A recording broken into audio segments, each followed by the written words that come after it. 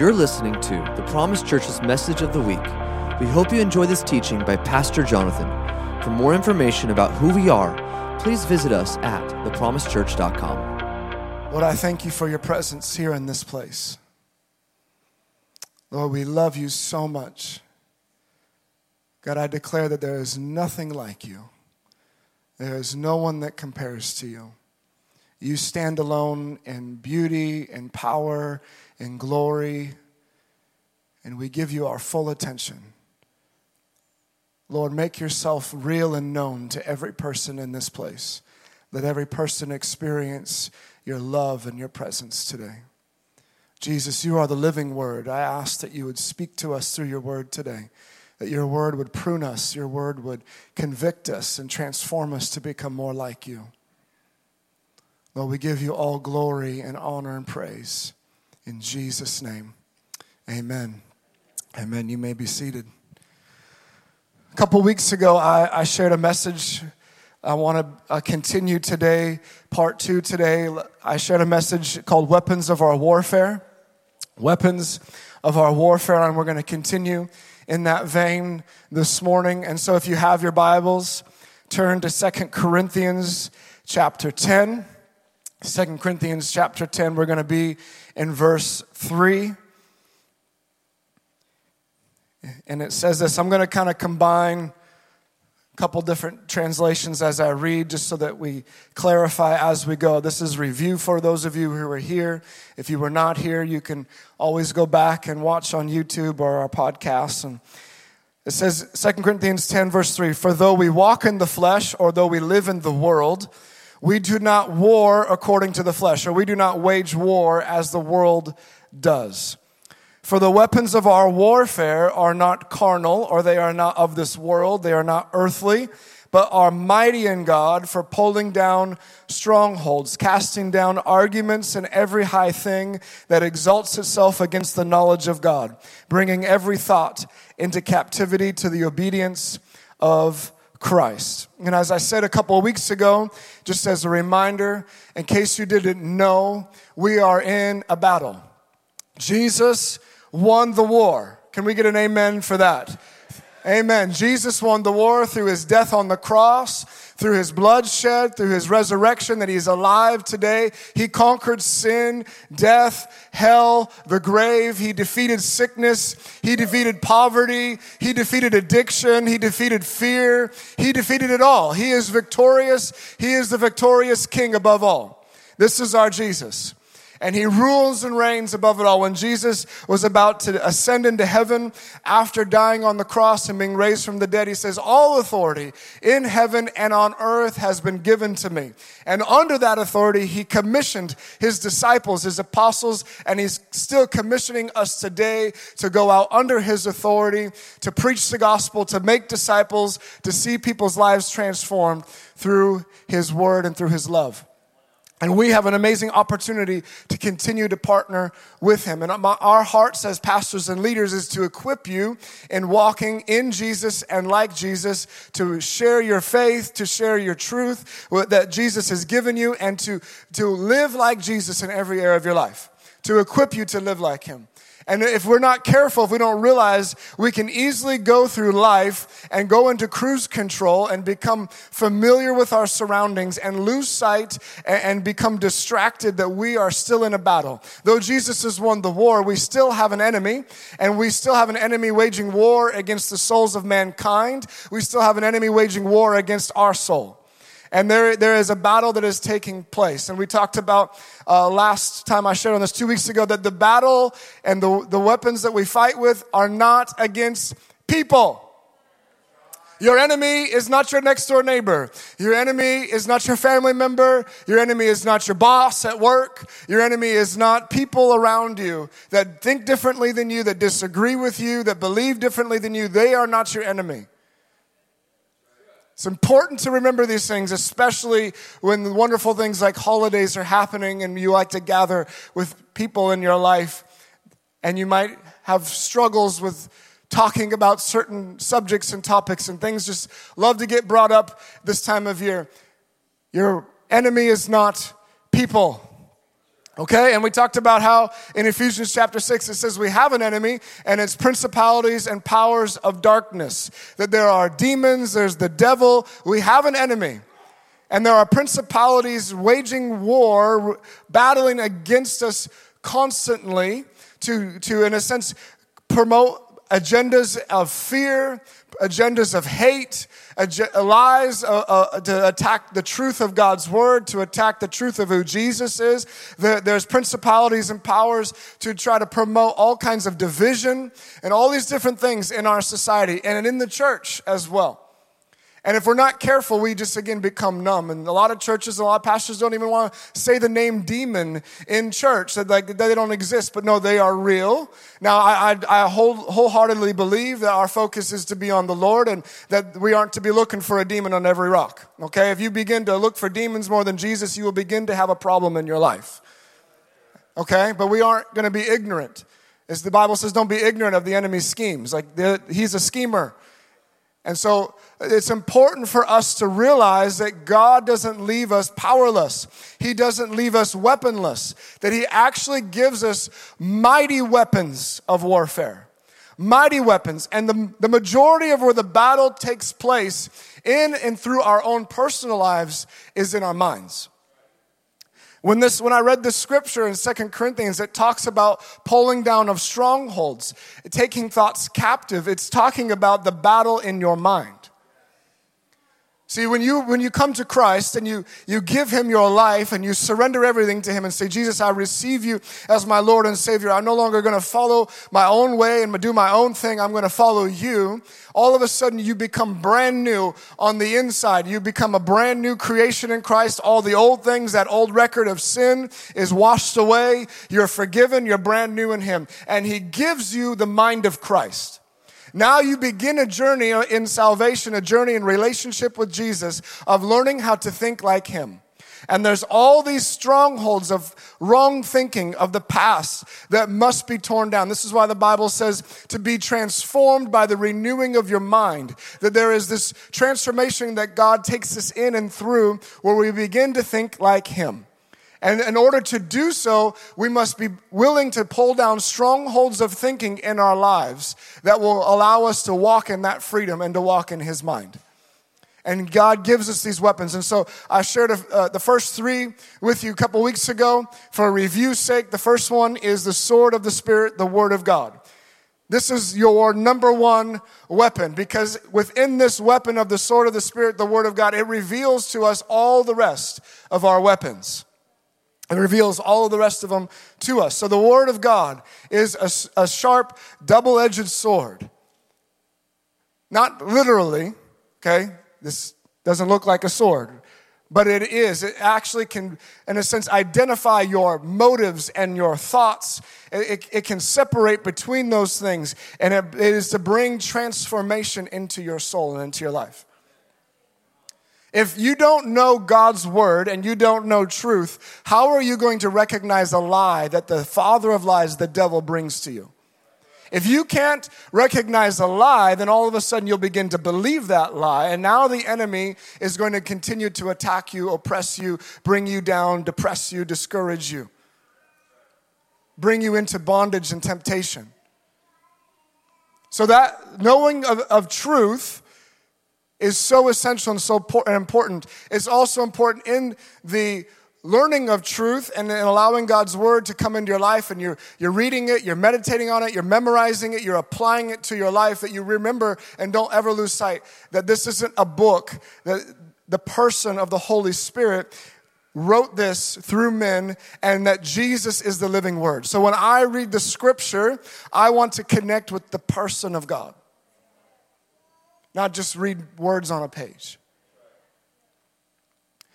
Number two weapon that we talked about is the name of Jesus Christ. There is a reason that His name is above every other name. And there's a reason that His name is used even as a swear word in the world. They don't use the name Buddha, Allah, Muhammad, some Hindu god. They don't use that. Why? Because there's only one name that actually carries authority and power. And it's Jesus' name. We talked about this a couple weeks ago, but these different weapons that that God gives us are often so attacked by the enemy that the enemy wants to pervert them. He wants to twist them. He wants to attack them, to bring them down, so that the effectiveness that they would have for us is minimal in our lives because we don't value them the way that we should. Jesus commissioned his disciples to go preach the gospel, and he says, in my name, you'll lay hands on the sick and they'll be healed. In my name, you'll cast out demons. It's not in our name. There's nothing powerful in our own names by ourselves. It's when we walk under the authority of Jesus, who has all authority in heaven and on earth, and we walk in his authority using his name, because then his name has all power. It's not a magical formula. It's not to be used flippantly or lightly, but there's real power in the name of Jesus. The third one that we talked about a couple weeks ago was communion, and we partook of communion together then, and we talked about why communion is so powerful and that the devil hates it. It's because it reminds him he lost. And it reminds us that Jesus won. It reminds us of the cross, of what Jesus accomplished for us. And we're able to come into this wonderful place of fellowship and, in a sense, relational connection with the Lord, this place of safety and refuge with Jesus. No matter what's going on around us, the Bible says in Psalms 23, you prepared a table before me in the presence of my enemies, that there's this place of communion with God, even in the midst of turmoil and chaos, that I can come and be with him, and I'm sheltered, I'm protected under the covering of his blood, and I'm able to remind myself and remind the devil and that the devil lost, and remind myself of God's victory, and remind myself again of the promises of God. You see, it's usually in that place of circumstances that are difficult and challenging, those trials and testings, or in that place of waiting to see what God has promised to be fulfilled, is where we can easily begin to believe lies of doubt, of unbelief. We begin to easily become complacent and settle for things that God paid for, and begin to accept things that aren't real and aren't true. And so it's so important to always keep sight of the cross, of what Jesus accomplished there.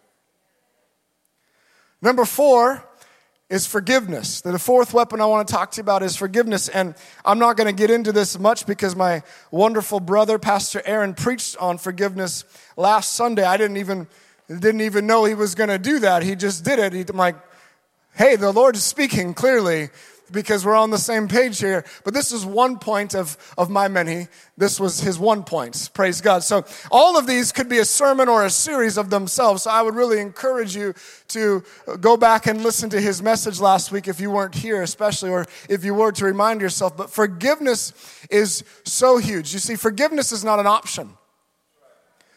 Forgiveness is not an option. See, Jesus, along with all of the wonderful other commands he gives us to love our neighbor, to love the Lord, to do all these other wonderful things, to go and preach the gospel, he also tells us to forgive. And to forgive like he forgives. Not forgive of our own interpretation and our own thinking of what we believe forgiveness looks like or sounds like or is, but to actually forgive the way he forgives. It's a very important and valuable and essential truth for our lives. Forgiveness keeps us free. Forgiveness allows us to continue to grow. It protects our heart from the enemy, from being able to build strongholds in us. I can't tell you how many times, the majority of the time, of helping someone be free from strongholds of their mind, from bondage of their past, bondage in sin. The majority, almost every single time, there is a factor of forgiveness that must be addressed. There is someone that person needs to forgive in their life. And they have been held captive. They think that they're holding the other person captive because of what they've done to them and the injustice that happened to them. And so therefore they will hold a grudge. They will have unforgiveness and bitterness towards that person, and they won't forgive them. And really they put themselves in captivity. And so forgiveness keeps you free from staying out of that place, that when hurt comes, because hurt is real, you can't always avoid hurt. In fact, if you try to avoid hurt, you're actually not living in love and faith, because when you actually do life with real people, you're going to get hurt. It's just going to happen. So what do you do with it? What do you do with an offense? What do you do with hurt? How do you process through that? Well, God gives us this beautiful weapon of forgiveness to be like him, where Jesus is receiving the most injustice ever imaginable. He was without sin. He was perfect. He was innocent. And yet he died a criminal's death. He became sin for us. Nailed to a tree, he became a curse. And in all of that moment of pain and agony, physically and spiritually, he said, Father, forgive them. I'm not just paying the price, Father, so that you can forgive them when they receive you. But I want them to know my heart in this moment. And my heart is for their forgiveness even before they ask.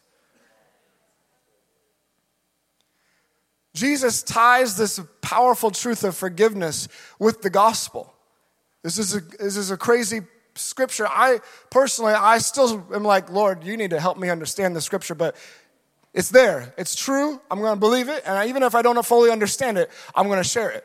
So here you go. In John chapter 20, Jesus appears to his disciples. He's just been raised from the dead. He shows up walking through a door, or not even walking through a door, walking through the wall, and scares them. And he says to them, peace be with you. So here's the commissioning right here. Okay? As the Father has sent me, I am sending you. As the Father sent me into the world to destroy the works of darkness, as the Father has sent me into the world to advance the kingdom of God, I'm sending you. And it says, and he breathed on them and said, receive the Holy Spirit. And we usually stop there because it's wonderful. But then the next part, the next sentence, and it's still in quotations. He's still talking here. He says, if you forgive anyone's sins, they are forgiven. If you do not forgive them, they are not forgiven. I, again, don't fully understand all that Jesus is trying to get across here, but I do understand this part.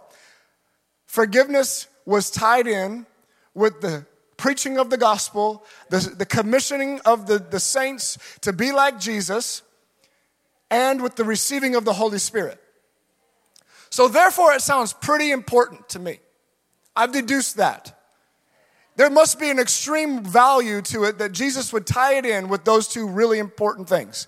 Go be like me and preach the gospel, and be filled with the Holy Spirit. So forgiveness is important. And it's a weapon that we keep ourselves clean. We keep ourselves free. We keep ourselves able to grow in the Lord.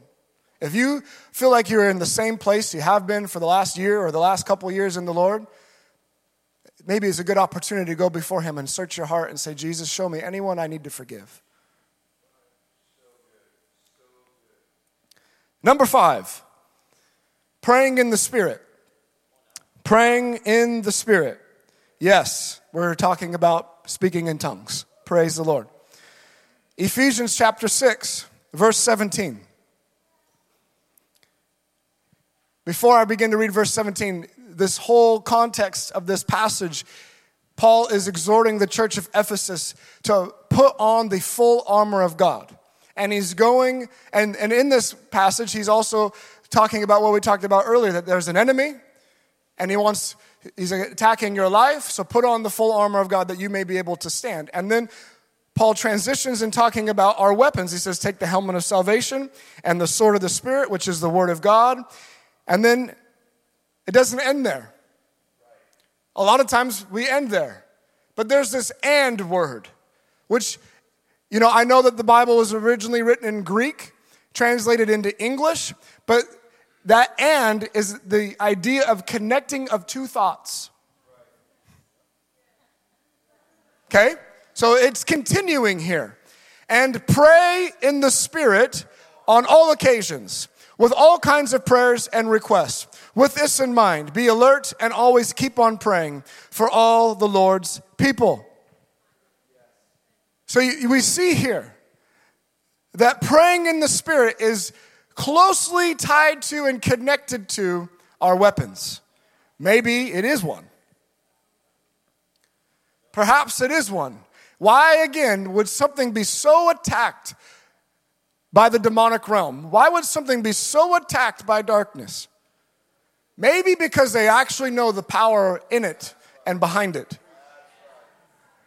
Why would there be so much lies taught even by supposed Christians and men of God? Why would there be so much taught against it and attacking it, saying that it's no longer for today, saying that it's of the devil?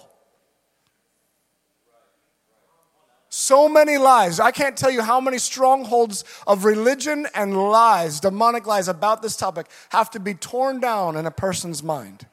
They're afraid to receive God himself and a gift that he has for them because of lies they heard growing up in church. Again, we talked about this 2 weeks ago. If the devil used the Bible to tempt Jesus, the living word of God, what makes us think he wouldn't try to use the Bible to tempt us or to twist something to cause us to get bound into a lie?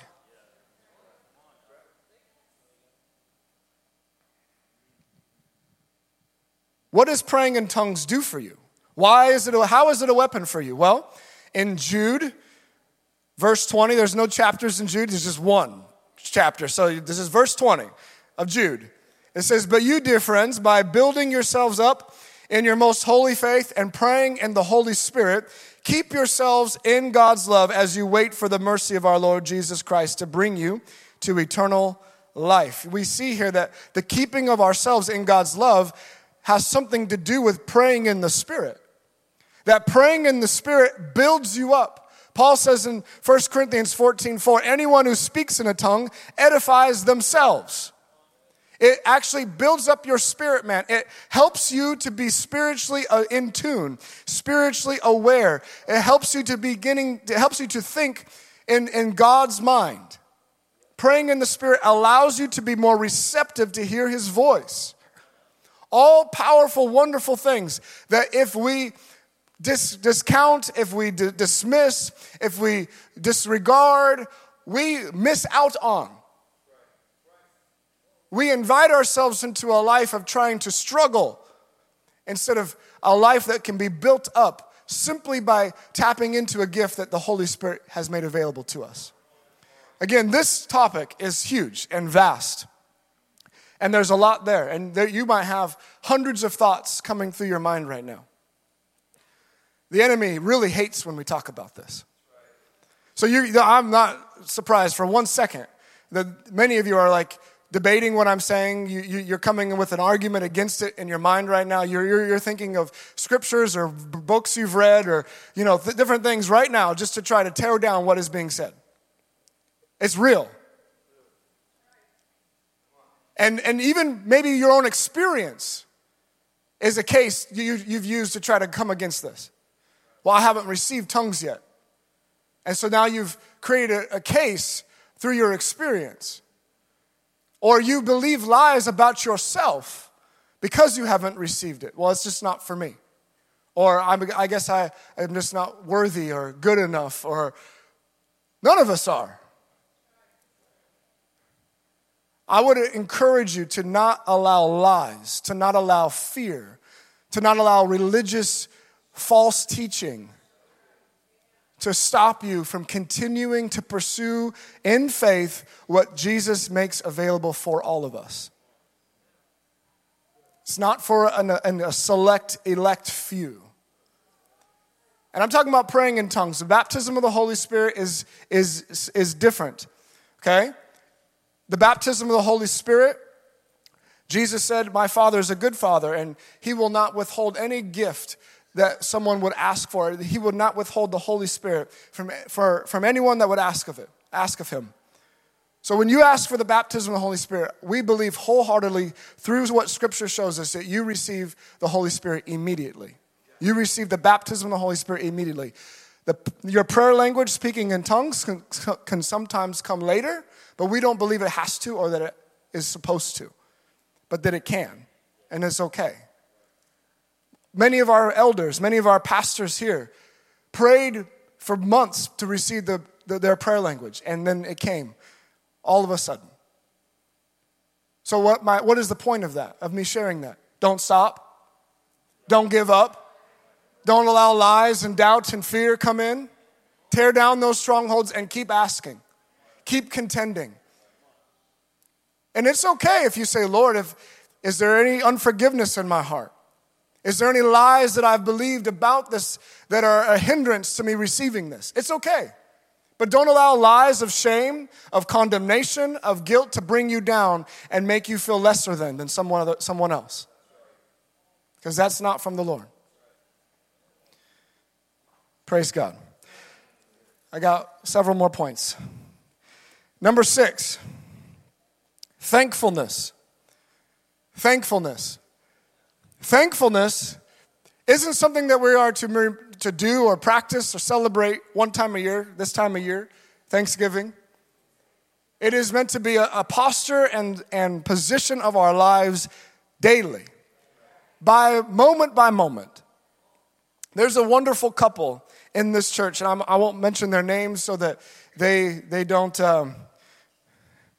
they're not embarrassed or they don't get frustrated with me.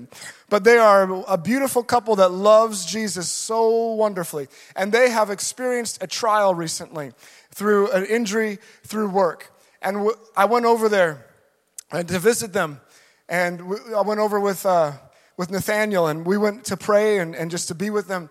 And I couldn't tell you how many times they mentioned how thankful they were to God in the midst of a very severe and challenging moment that wasn't going to just probably go away like that. There's going to be weeks of trial in this circumstance. And they were so grateful to God. I was blown away. I was like, when I grow up, I want to be like you.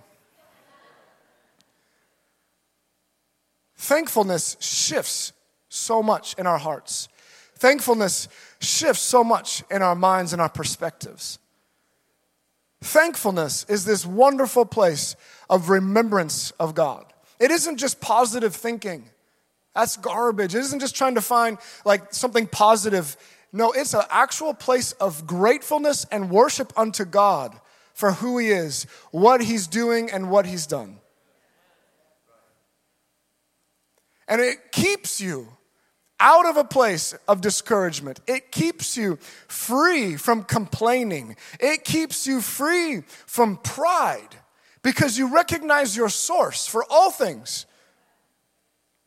And so you recognize even the things that are good that are going on in your life, they're not because of you. And so it keeps you thankful to God at all times. It's so easy when things are going good that we stop being thankful because we either think somehow we made it happen or we just realize things are so good and we just become numb to it. But I'm telling you, we should never lose our thankfulness. We should never get out of that practice of remembrance and thankfulness before the Lord. We, here at the Promise Church, we desire above all else to be a people of His presence. To walk in the presence and power of God, to be a place where God's tangible, manifest presence stays. Well, God gives us this wonderful instruction of how to even enter into His presence. Enter His gates with thanksgiving and His courts with praise. So if thanksgiving is a way that we begin to come into the presence of the Lord, I'm pretty sure it's a way to stay there too.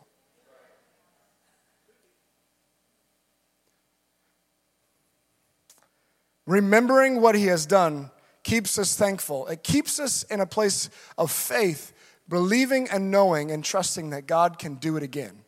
Just as Ben was up here exhorting us at the end of worship, talking about the Ark of the Covenant, the Ark of Testimony, and inside of it, of His presence, there was these things that God had done. He wrote on stone 10 commandments. He produced bread in the middle of the desert, the driest place. He caused a dead stick to bud. It was to be a place of remembrance of what God can do and that he can do it again. Psalms 103 says, praise the Lord, O my soul. And what does it say? Forget not all his benefits, who forgives all your sins and heals all your diseases, who has redeemed your life. Forget not. That is a command. Not an option. Forget not. Same as to forgive. Same as to love. Forget not. Why? Why is it so important to remember? Because when we begin to forget what God has done, we either begin to think that we've done it, or we just lose sight of him and begin to drift, wander slowly apart. Our heart begins to now turn to other things. Our heart begins to drift away from God. And that drifting actually is what causes us to be vulnerable to the enemy, to give into a temptation, to fall prey into the world's systems and thinking and its agendas that it's promoting. When we drift away, that remembrance keeps everything fresh. That remembrance keeps a gratefulness in our hearts that even if we go through a difficult time or even if we're waiting for a promise to be fulfilled, we don't lose sight of who God is and what he's done. Psalm 77, verse 11. It's a great passage here. It says, I will remember the deeds of the Lord. Yes, I will remember your miracles of long ago. I will consider all your works and meditate on all your mighty deeds. Your ways, God, are holy. What God is as great as our God? You are the God who performs miracles. You display your power among the peoples. With your mighty arm, you redeemed your people. So powerful, so amazing, so needed for us to remember what God has done. Psalm 78:11 talks about what the nation of Israel did instead. Verse 11 says, they forgot what he had done, the wonders he had shown them. In Psalm 78, it talks about all the miracles that God did for the nation of Israel in taking them out of Egypt. That journey from Egypt in the wilderness to the promised land. It begins to remember those moments, but it says that the people of Israel forgot. And that is why they believed a lie of unbelief that those giants in the land were going to take them out. And that caused an entire generation to be lost. A generation had seen so many miracles that even within a short amount of time, a few days of being delivered out of Egypt, they forgot. I truly believe when we forget, it's because we're not grateful. We're not thankful. Stewarding thankfulness is so huge. You need to steward the testimonies of what God has done in your life. Go back to remember the blessings of the Lord, maybe even before you were born, the family that God placed you in. Remembering the blessings of the Lord, even before you came to know him. I bet you many of you can go back and look at your life, even before Christ, and identify blessings of God, identify moments that God, his hand was on your life. He spared you. He blessed you. He revealed himself to you.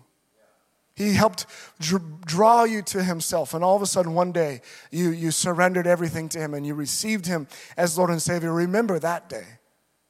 Remember that day you gave your heart to the Lord and you encountered him and you received him. Remember those moments that you've been alone with him and he's transformed your life and he's revealed his word to you. You felt his presence. You heard his voice. Remember the miracles that he's done, the provisions, the healing of your body, the saving of your loved one. Remember these testimonies. I know that we could use hours of time just to go across this room right now and to point at different ones of you and say, I know what God has done. I remember what God has done in your life and for you to share. But often when we are living our lives in the moment, we can easily forget those moments, especially when we're faced with a difficult moment. But I would encourage you to steward those testimonies. All of a sudden, you're faced with a trial. You're faced with a difficult situation. Lies are coming against you. Go back at those testimonies and say, okay, God, you healed me before. You can do it again. Okay, God, you healed so-and-so, and you're no respecter of persons. You can heal me, or you can heal my relative. God, I'm facing a really difficult financial situation, but I remember when you provided for me before. I know you're going to come through again. Number 7 is worship. Worship.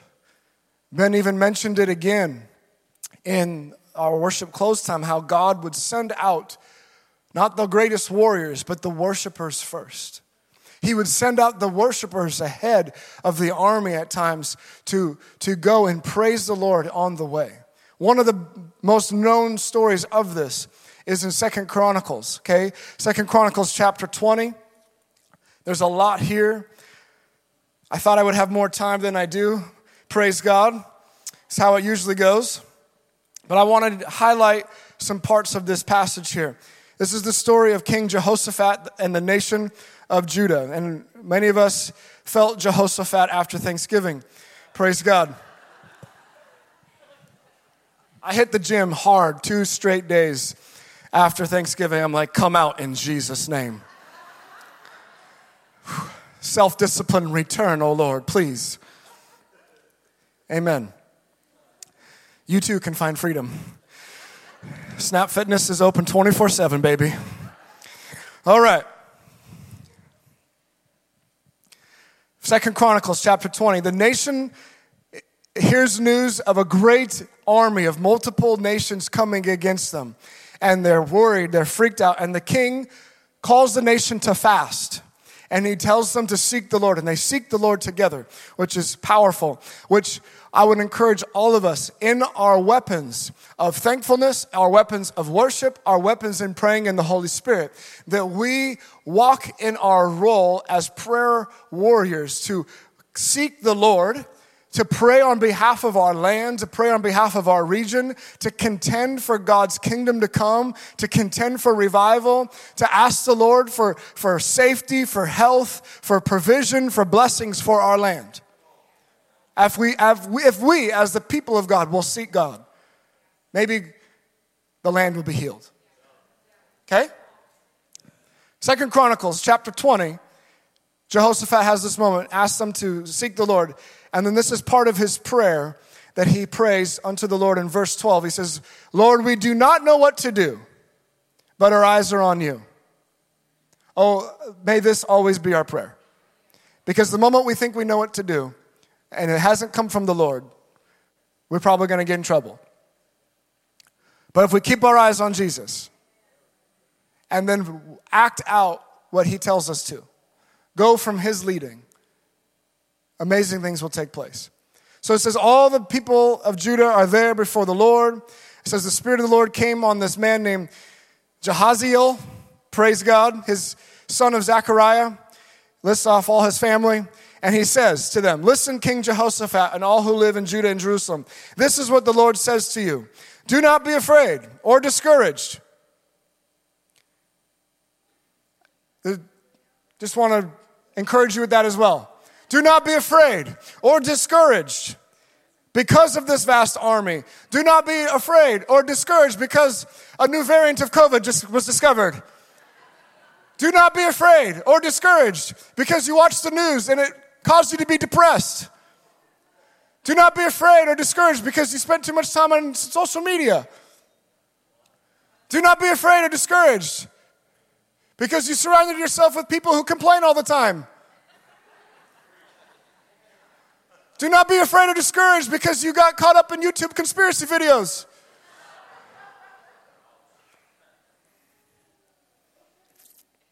For the battle is not yours, but God's. It says, then tomorrow march down against them. They will be coming up by the pass of Ziz. I love these names. They're just so great. And you will find them at the end of the gorge in the desert of Jeruel. I need to learn Hebrew. Praise God. Jeruel. There you go. I think that's an E, though. All right, anyway. You will not have to fight this battle. Take up your positions. Stand firm and see the deliverance the Lord will give you. Do not be afraid. Do not be discouraged. Go out to face them tomorrow, and the Lord will be with you. Jehoshaphat bowed down with his face to the ground, and all the people of Judah and Jerusalem fell down and worshiped before the Lord. Then some Levites from the Kohathites and the Korites, praise God, stood up and praised the Lord, the God of Israel, with a very loud voice. A shout is what that means. Verse 21, Jehoshaphat anointed men to sing to the Lord and to praise him for the splendor of his holiness as they went out at the head of the army, saying, give thanks to the Lord. They're giving thanks before the battle has been won. Give thanks to the Lord, for his love endures forever. As they began to sing and praise, the Lord set ambushes against the men of Ammon and Moab and Mount Seir and who were invading Judah, and they were defeated. There are so many battles when we are done with our lives that we will get to see that we won simply by choosing to worship God. If you will not try to figure it out on your own intellect and your own strength, but be willing to humble yourself before the Lord and say, Lord, I don't know what to do, but my eyes are on you. And you worship the Lord. All of a sudden, that battle changes from being your battle to being his battle. And he fights on your behalf. That doesn't mean that you stay in the prayer closet, even though that's a good place to be. They still went out. The army still went out with the worshipers ahead of them. Okay? So there might be something the Lord tells you to do in that time of worship that he says for you to do after that moment. But you chose to attack and wage war through worship. And you chose to put your attention on Jesus and his love, his goodness, his victory, instead of all your problems. And all of a sudden, everything can change in one moment. It says about that in that story, after they defeated the enemy, that there was more plunder than they could take away. That they continued to collect the plunder for 3 straight days because of the amazing victory that came through worship. We are commissioned to go and plunder hell. There is enough spoils to be had that will take many, many, many days. And think of what will take place through an army of worshipers who put their eyes on Jesus.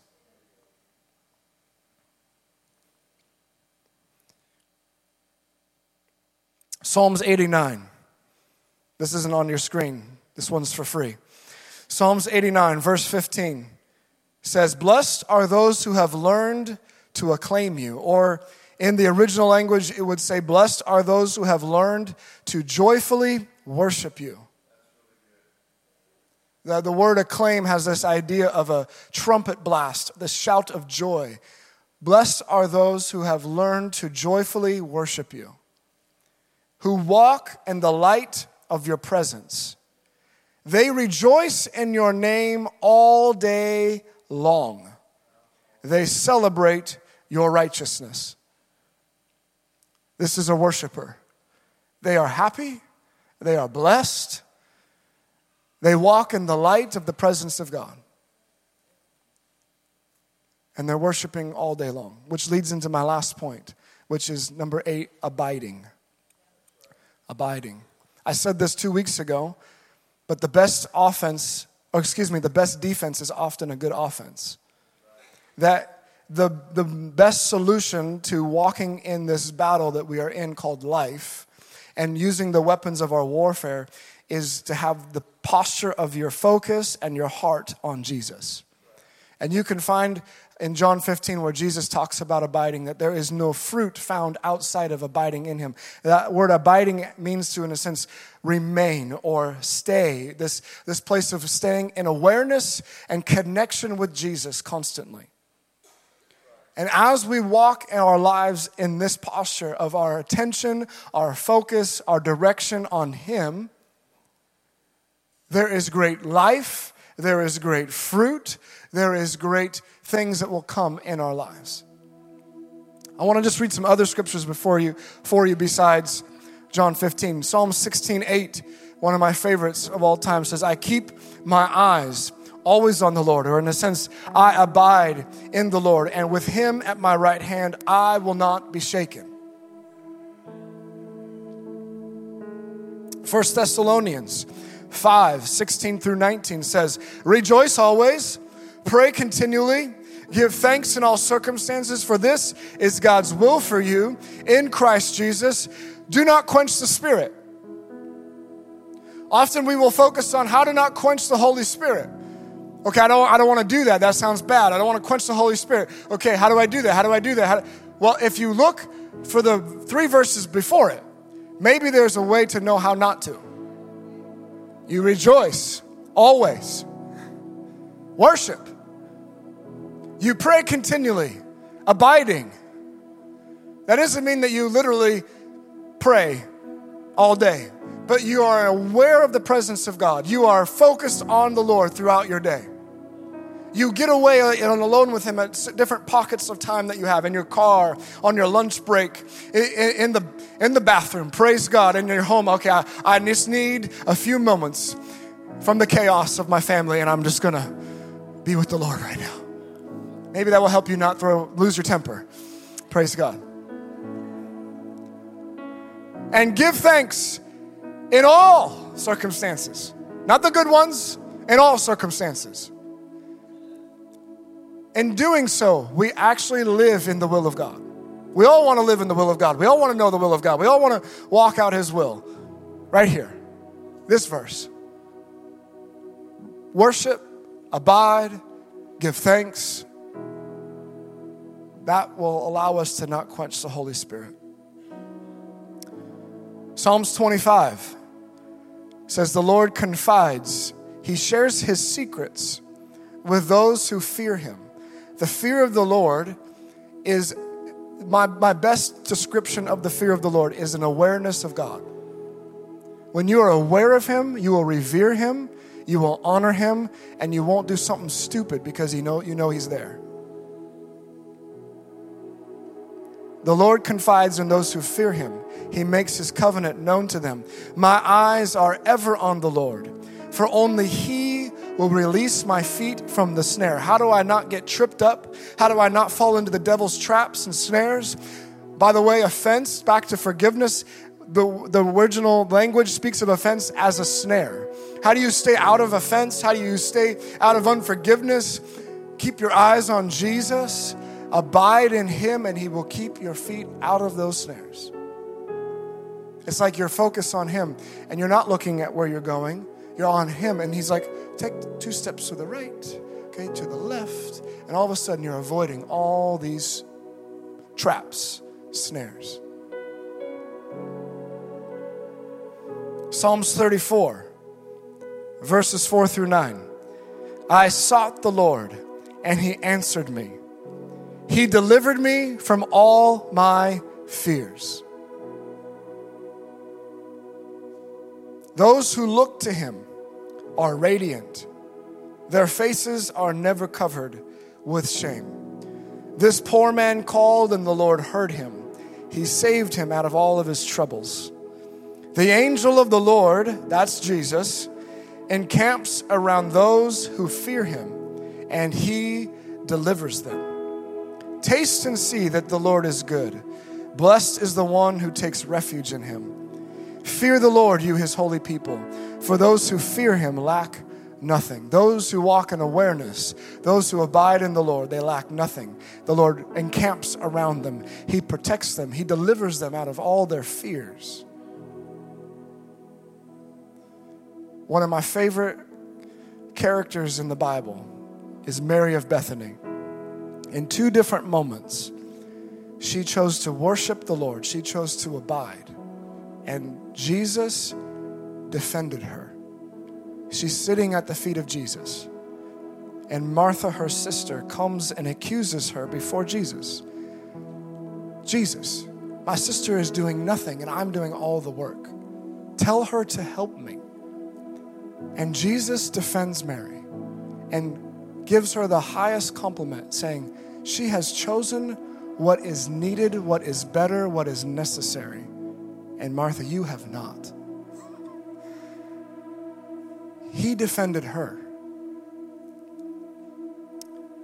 In John 12 and Mark 14, Mary comes in with this alabaster jar and pours it on Jesus and wipes his feet with her hair and anoints him for his burial to come. This powerful moment of worship before the Lord. And the disciples, Judas and others, rebuke her. They say that she's wasted something on Jesus. They rebuke her and they ridicule her, it says in Scripture. And Jesus again defends her. He says, leave her alone. She has done a beautiful thing for me. And then he ties what she has done to the gospel forever, saying where this gospel of the kingdom is preached, what she has done will be told in memory of her. What Jesus is saying is, when you receive me through the preaching of the gospel, I want your life to look like Mary. I want you to worship me like she did. He defended her. When we're in our battles, when we're going through life, when we are in this battle and we have our weapons of our warfare, I'm encouraging you, church, keep your eyes on Jesus. Give thanks. Worship him. Abide in him. Keep your heart clean from unforgiveness. And all of a sudden, you won't even have to fight.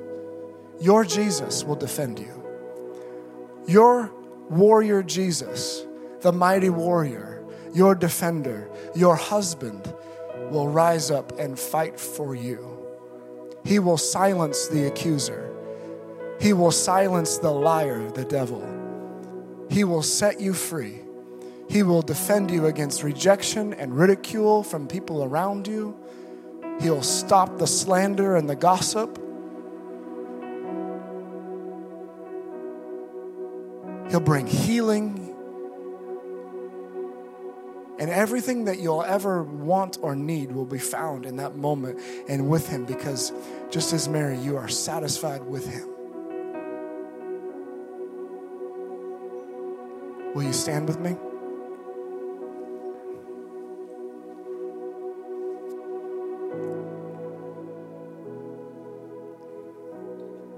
I'm sure many of you have heard me speak on some of these things before, but we can never hear it enough, in my opinion. We must never lose simplicity. We must never take for granted our Lord.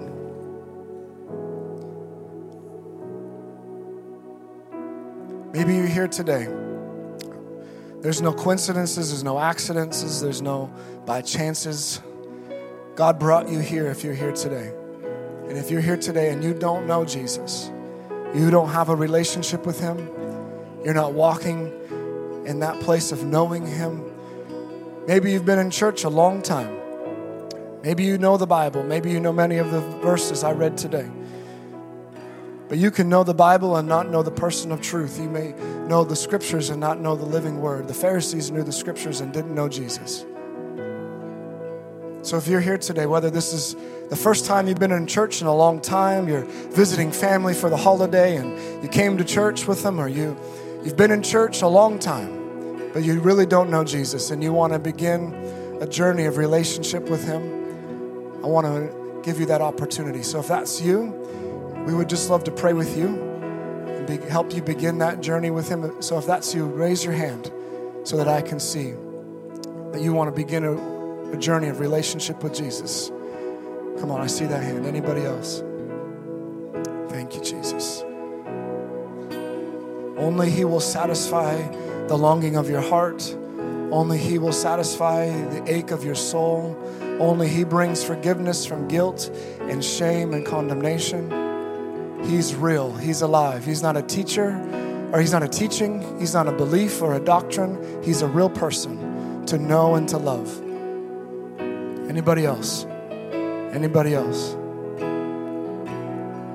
Sir, I don't want to embarrass you. We just want to pray with you. Would you mind coming up to the front here? We just want to pray with you. Come on, church, let's celebrate. Come on. If you just want to come over to here, my friend Pastor Jeffrey is just going to pray with you.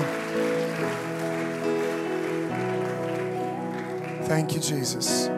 Thank you, Jesus. What we're going to do here, we're not dictated and controlled by time. Praise God. So we're going to go into a moment of worship. But what I want to do is this. If you're here and you recognize through the preaching of the word today that there are lies that you have believed that are in your mind, there are strongholds of thinking. It could be religious thinking. It could be lies that the enemy has tormented you with for years. Lies of shame from your past. Lies to limit you, to make you think that you'll never walk in your purpose or your destiny in God. Lies about your health, that just lies like your dad or your mom had this condition, you're going to have this condition. No, you receive a new DNA in Jesus. You have a new bloodline now.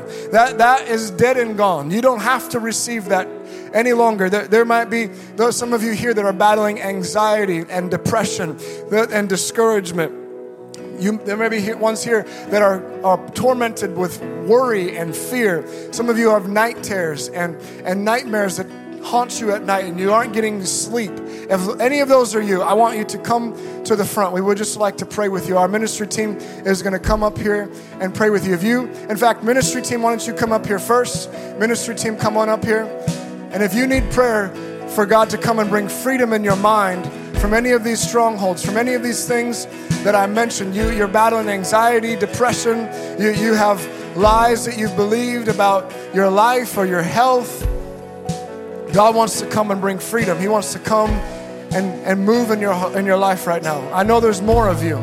There's some of you here who want to receive the gift of praying in tongues. And you've been battling lies in that area. Come to the front and receive prayer. Come on, don't be shy. Come on up to the front. You want to receive your gift of praying in the Holy Spirit? Come to the front. Thank you, Jesus. As we worship, if that's you, don't let the moment pass you by. Come to the front. It's okay. Thank you, Jesus. Come on, church. Let's put our attention on the Lord. Let's put our focus on Him. Let's begin to give Him thanks for who He is. Let's remember what He's done. Let's remember how He saved us, how He's forgiven us, how He's saved, how He's delivered us, how He's healed us, how He's provided for us. Jesus, we give You thanks, oh God. We give You praise, oh Lord. There's no one like You, Jesus. We worship You in this place. Come on, church. Lift your voices. Lift your hands. Let's worship the King. Let's put our eyes on Jesus. He's the only one worthy. We are singing.